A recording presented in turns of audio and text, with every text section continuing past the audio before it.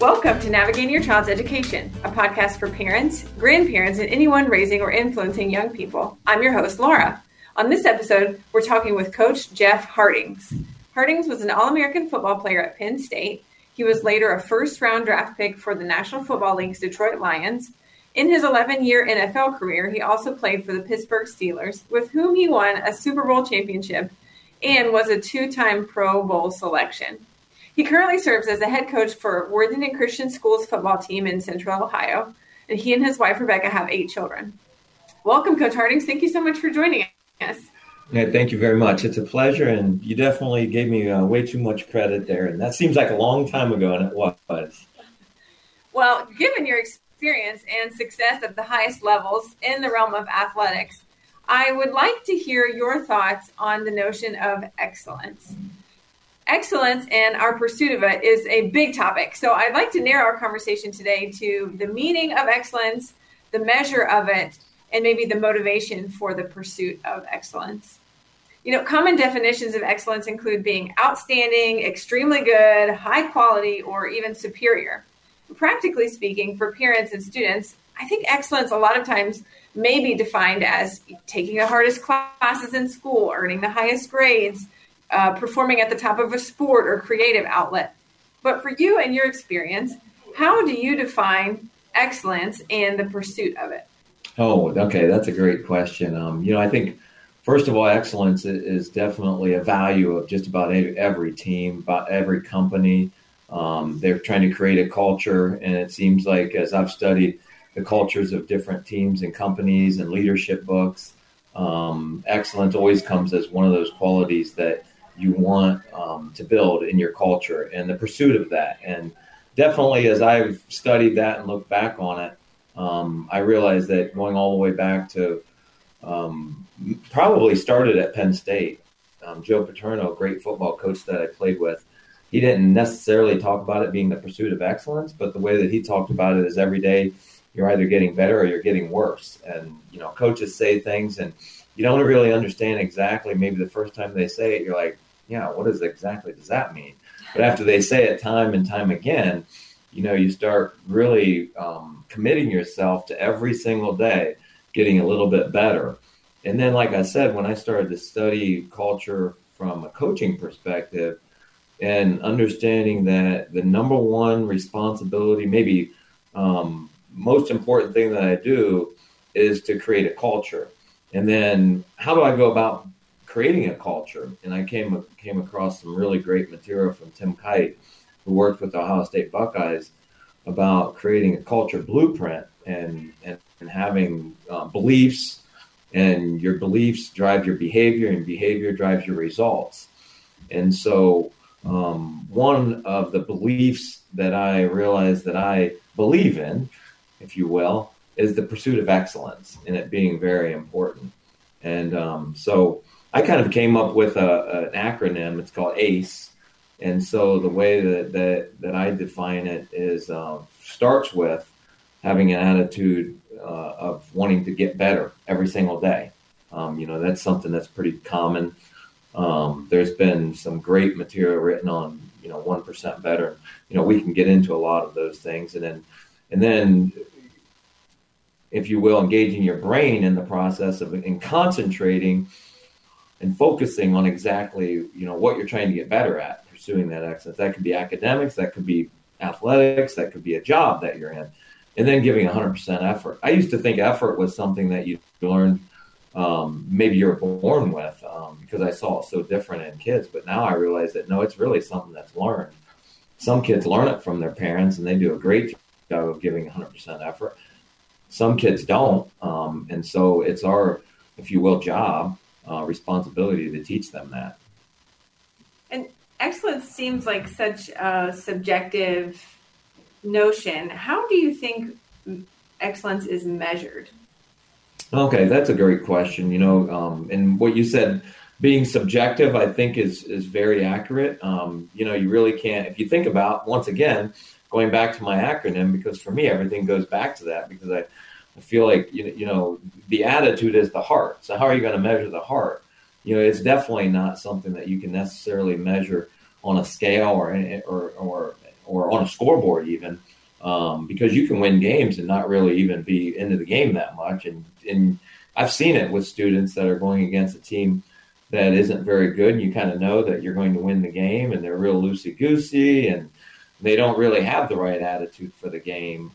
So subjectively, I would say to a team that we definitely didn't have the right attitude for that game. We weren't going out there and trying to work to get better, trying to work to, here at a Christian school, to give glory to God with our effort. And then concentration, once again, it's very subjective. That's the mind. I only know your mindset. Like, I think that's even harder to measure as to whether a student, but occasionally, in my profession, you'll see students that their eyes are wandering all the time, and it's like, man, you're not even engaged. I would say the number one way that coaches would describe this, and maybe even teachers, and probably even a manager of people in any kind of business, is that you're making a lot of mistakes and you're just going through the motions today. We're not really trying to get 400 units completed today, or we're not really trying to get this homework assignment done, or in football, we're just making a mistake literally like almost every play. And so we're definitely not getting better. And, our focus really isn't there. And then effort is subjective from the standpoint of, if you're measuring one individual and you don't know them very well, that might be 100% effort for them. And so it can be, you've got to be really careful about judging somebody for not giving 100% effort. This is something that I've learned over the years of coaching, is to accuse a team, or especially a small group or an individual, of not giving 100% effort and pursuing excellence. It can be a tricky situation because that's all they're capable of giving. They'll literally tell me that I am giving 100% effort. And so I've recently learned that is 100% effort for them. And so what we actually have to do is to train them to understand that that is not 100% effort of what you are capable of. You're giving like 70% effort. You're capable of a lot more. And, we're not in the military, so we're not pushing kids to give the kind of effort that you would have to in the military, but we are pushing kids to give more and more and more effort every single day to increase their understanding that, maybe you didn't think there was any way that you could run 16 110s. That's a popular thing in football. And the first time you don't. But then the second time you do. Part of that is getting conditioned, but part of that is your mindset. So I guess hopefully that's a good description of how subjective it is. And I would never measure the pursuit of excellence or excellence in general on a scoreboard, because sometimes you're just not capable of beating the team. You just don't have the talent. You don't have the coaching. You don't have the ability to beat a team that you're playing. And so it's impossible to measure excellence on a scoreboard or by giving a test. They're just not capable. I wasn't going to get a 36 on an ACT because I was not capable, but I was capable of maybe getting a better grade than I did. So I think we have to be careful as parents, as teachers, as managers of people, in my opinion, to be objective about this. Yeah, I think that's hard for a lot of people because we want to use objective measures to decide, well, yes, you were successful. Yes, you pursued excellence because you achieved this or you accomplished this. Once again, the thought that comes to my mind is analytics, especially in the sports world. Everything is based on analytics. How do these, there's a very popular movie, Moneyball, that I think there was a scene, I watched this recently, there was a scene where the old guard of scouts was describing how they viewed things. And I just know that he's going to be a good player. So that's subjective. And the new guard was saying, analytically, we don't believe that he's going to perform in the next few years based on analytics.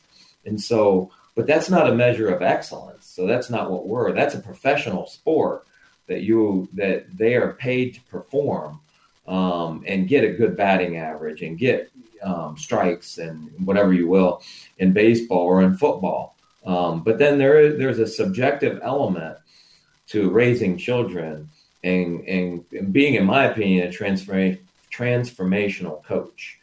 And at every level, I think that's really important. And so how you do it is you got to do it through, I do it through a lot of prayer, or if you will, reflection, and just kind of thinking about it and learning. I must have said it 5 times already, is that I've had to learn over the course of coaching that this isn't an objective way. I can't measure excellence, the pursuit of excellence, objectively. So I don't describe excellence like, hey, let's go out there and do an excellent job. If we do, we'll win. No, that's not true, because you might just fumble the ball 5 times, and that might not mean that your effort isn't great. We've seen every team at every level, the teams that we love, Ohio State, I love Penn State, Bengals, Browns, whoever, you know what I mean?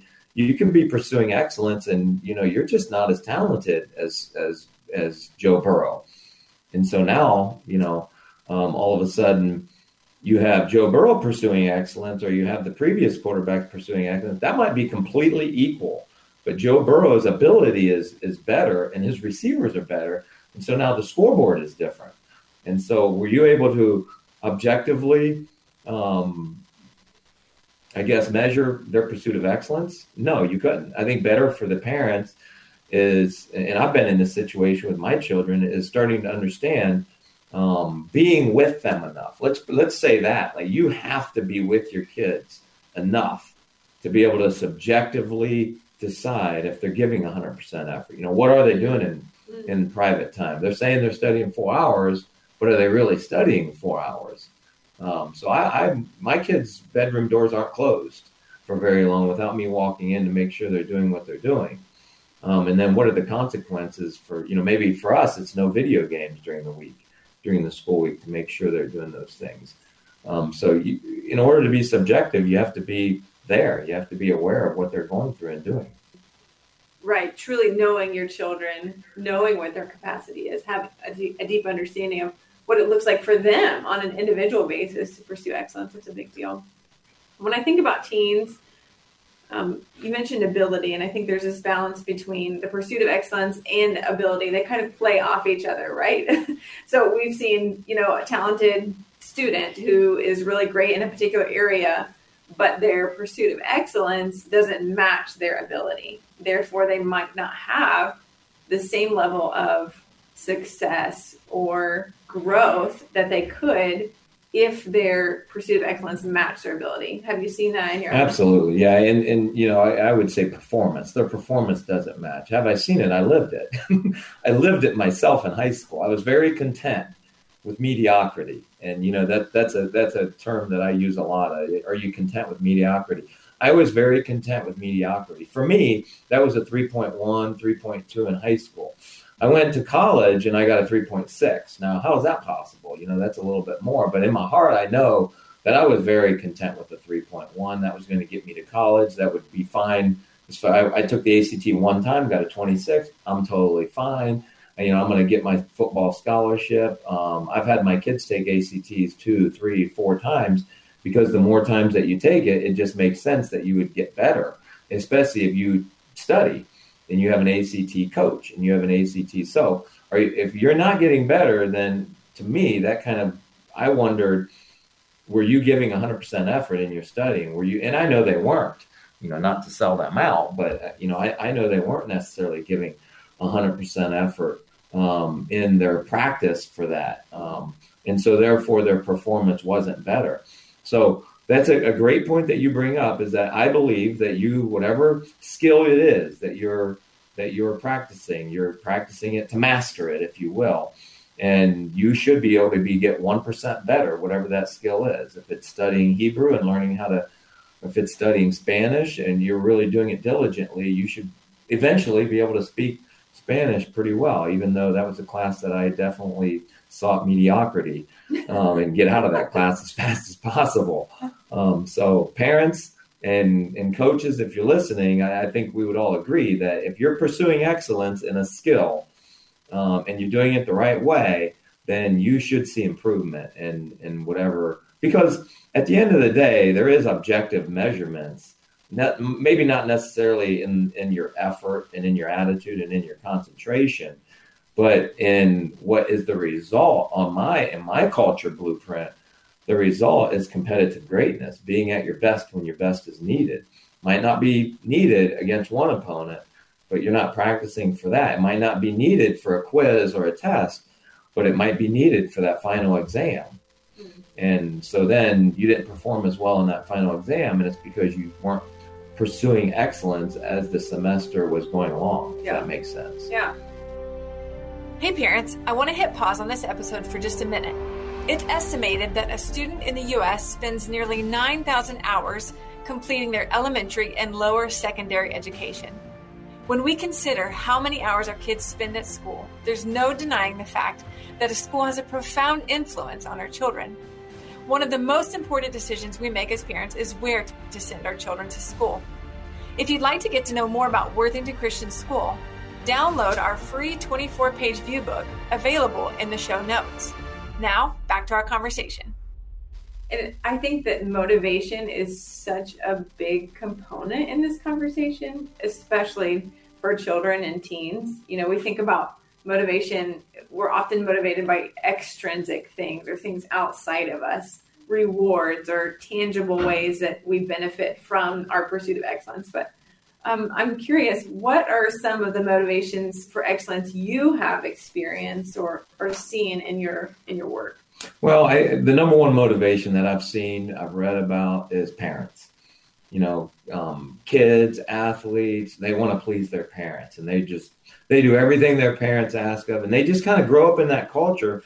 And it's almost kind of like you learn to, I've used this metaphor, if you will, a lot, is like, you don't remember actually studying English, do you? And speaking English, but you learned it. Well, you might not remember actually the day that you started thinking, I want to please my parents, but you learned it very young, and you just kind of learned it naturally in sports, because when you hit a home run or got a base hit, you went to get ice cream. That was a special day because you hit a home run. I mean, we're all guilty of it. Or, for some of us, it's scoring 10 points. For some of us, it's scoring 2 points. Let's go celebrate because, we're so proud of you.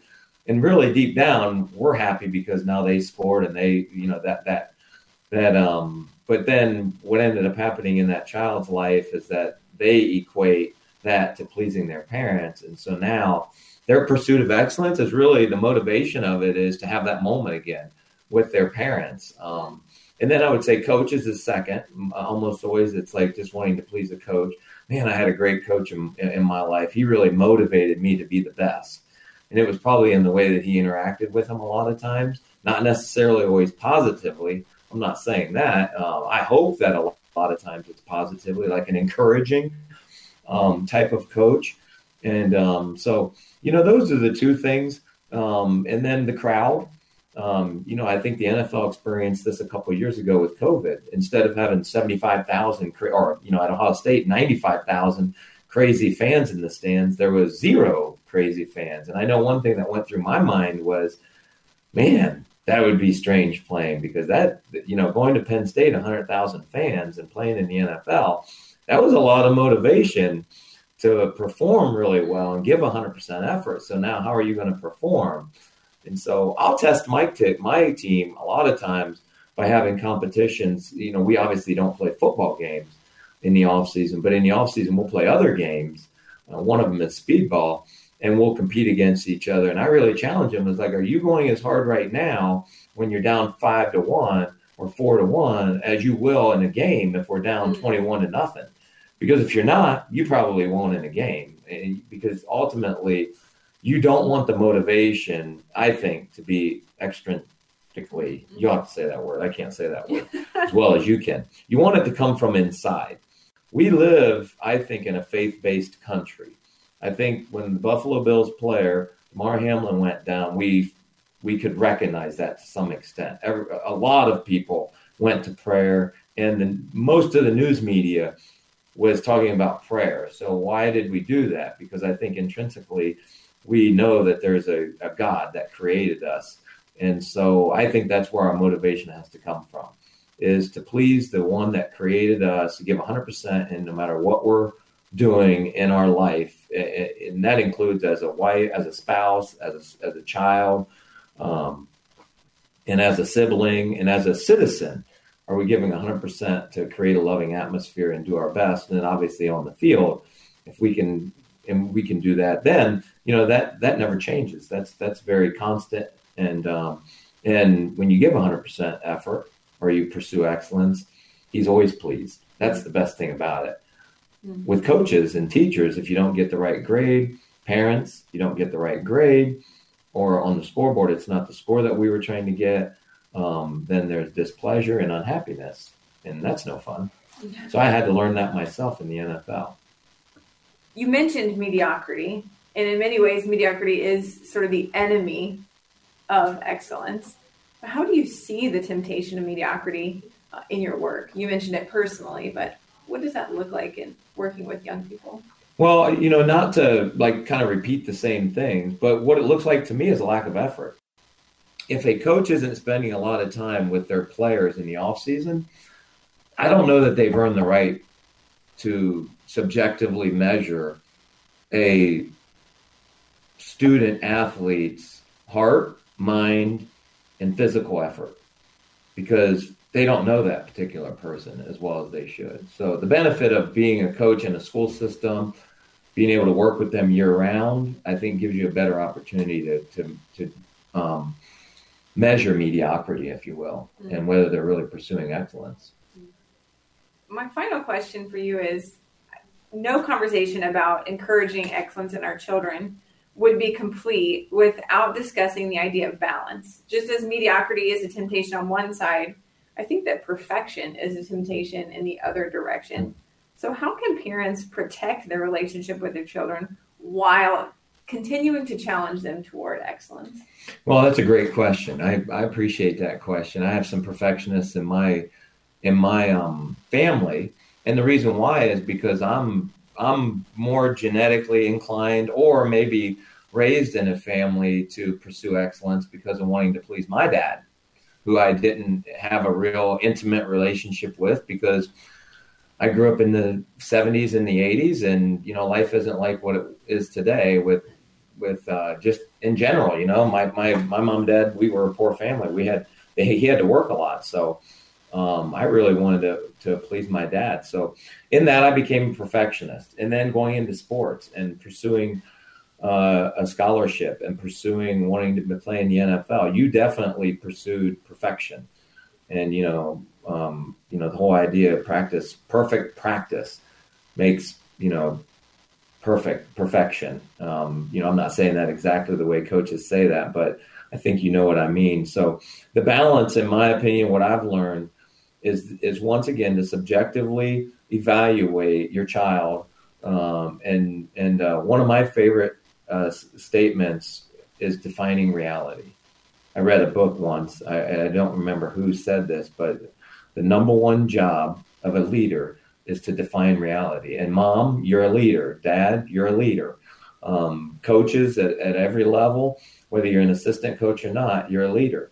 So you constantly have to define reality for every student, athlete, or athlete in your on your team, or child in your family, and decide what is reality. Like, is it reality? And is it really what you want them to do, is to study 3, 4, 5 hours a night and be stressed out? The level of stress, I don't need to say this. I'm not measuring this, but I read it, is at an all-time high in our country. Suicide levels are at an all-time high. Is that because we're pursuing so much excellence towards perfection, and we're not defining reality for our students? I played in the NFL, but my children weren't necessarily going to want to pursue being in the NFL. And that's kind of reality for me. And I have to define that reality and have that balance in our life, and then offer the encouragement in whatever pursuit they decide, or that you jointly decide is something that, man, I could really pursue in this. And then, man, just offer encouragement constantly and all the time. And, for our team, we have another kind of acronym. We have 3 E's anyways. It's, come enthusiastic and be encouraging. And I really like to preach the whole idea of, like, we have to encourage these guys 9 times for every time we say something that might be discouraging, that we're going to fail, and discourage them. So make sure you're constantly encouraging them. Well, thank you again, Coach Hardings, for sharing your experience and your insight. Parents, thanks for listening in. Make sure to check out this episode's notes for related resources. A new episode of the Navigating Your Child's Education podcast is published on the first and third Wednesday of each month. Make sure to like and subscribe, and the latest episode will automatically appear in your preferred podcast library.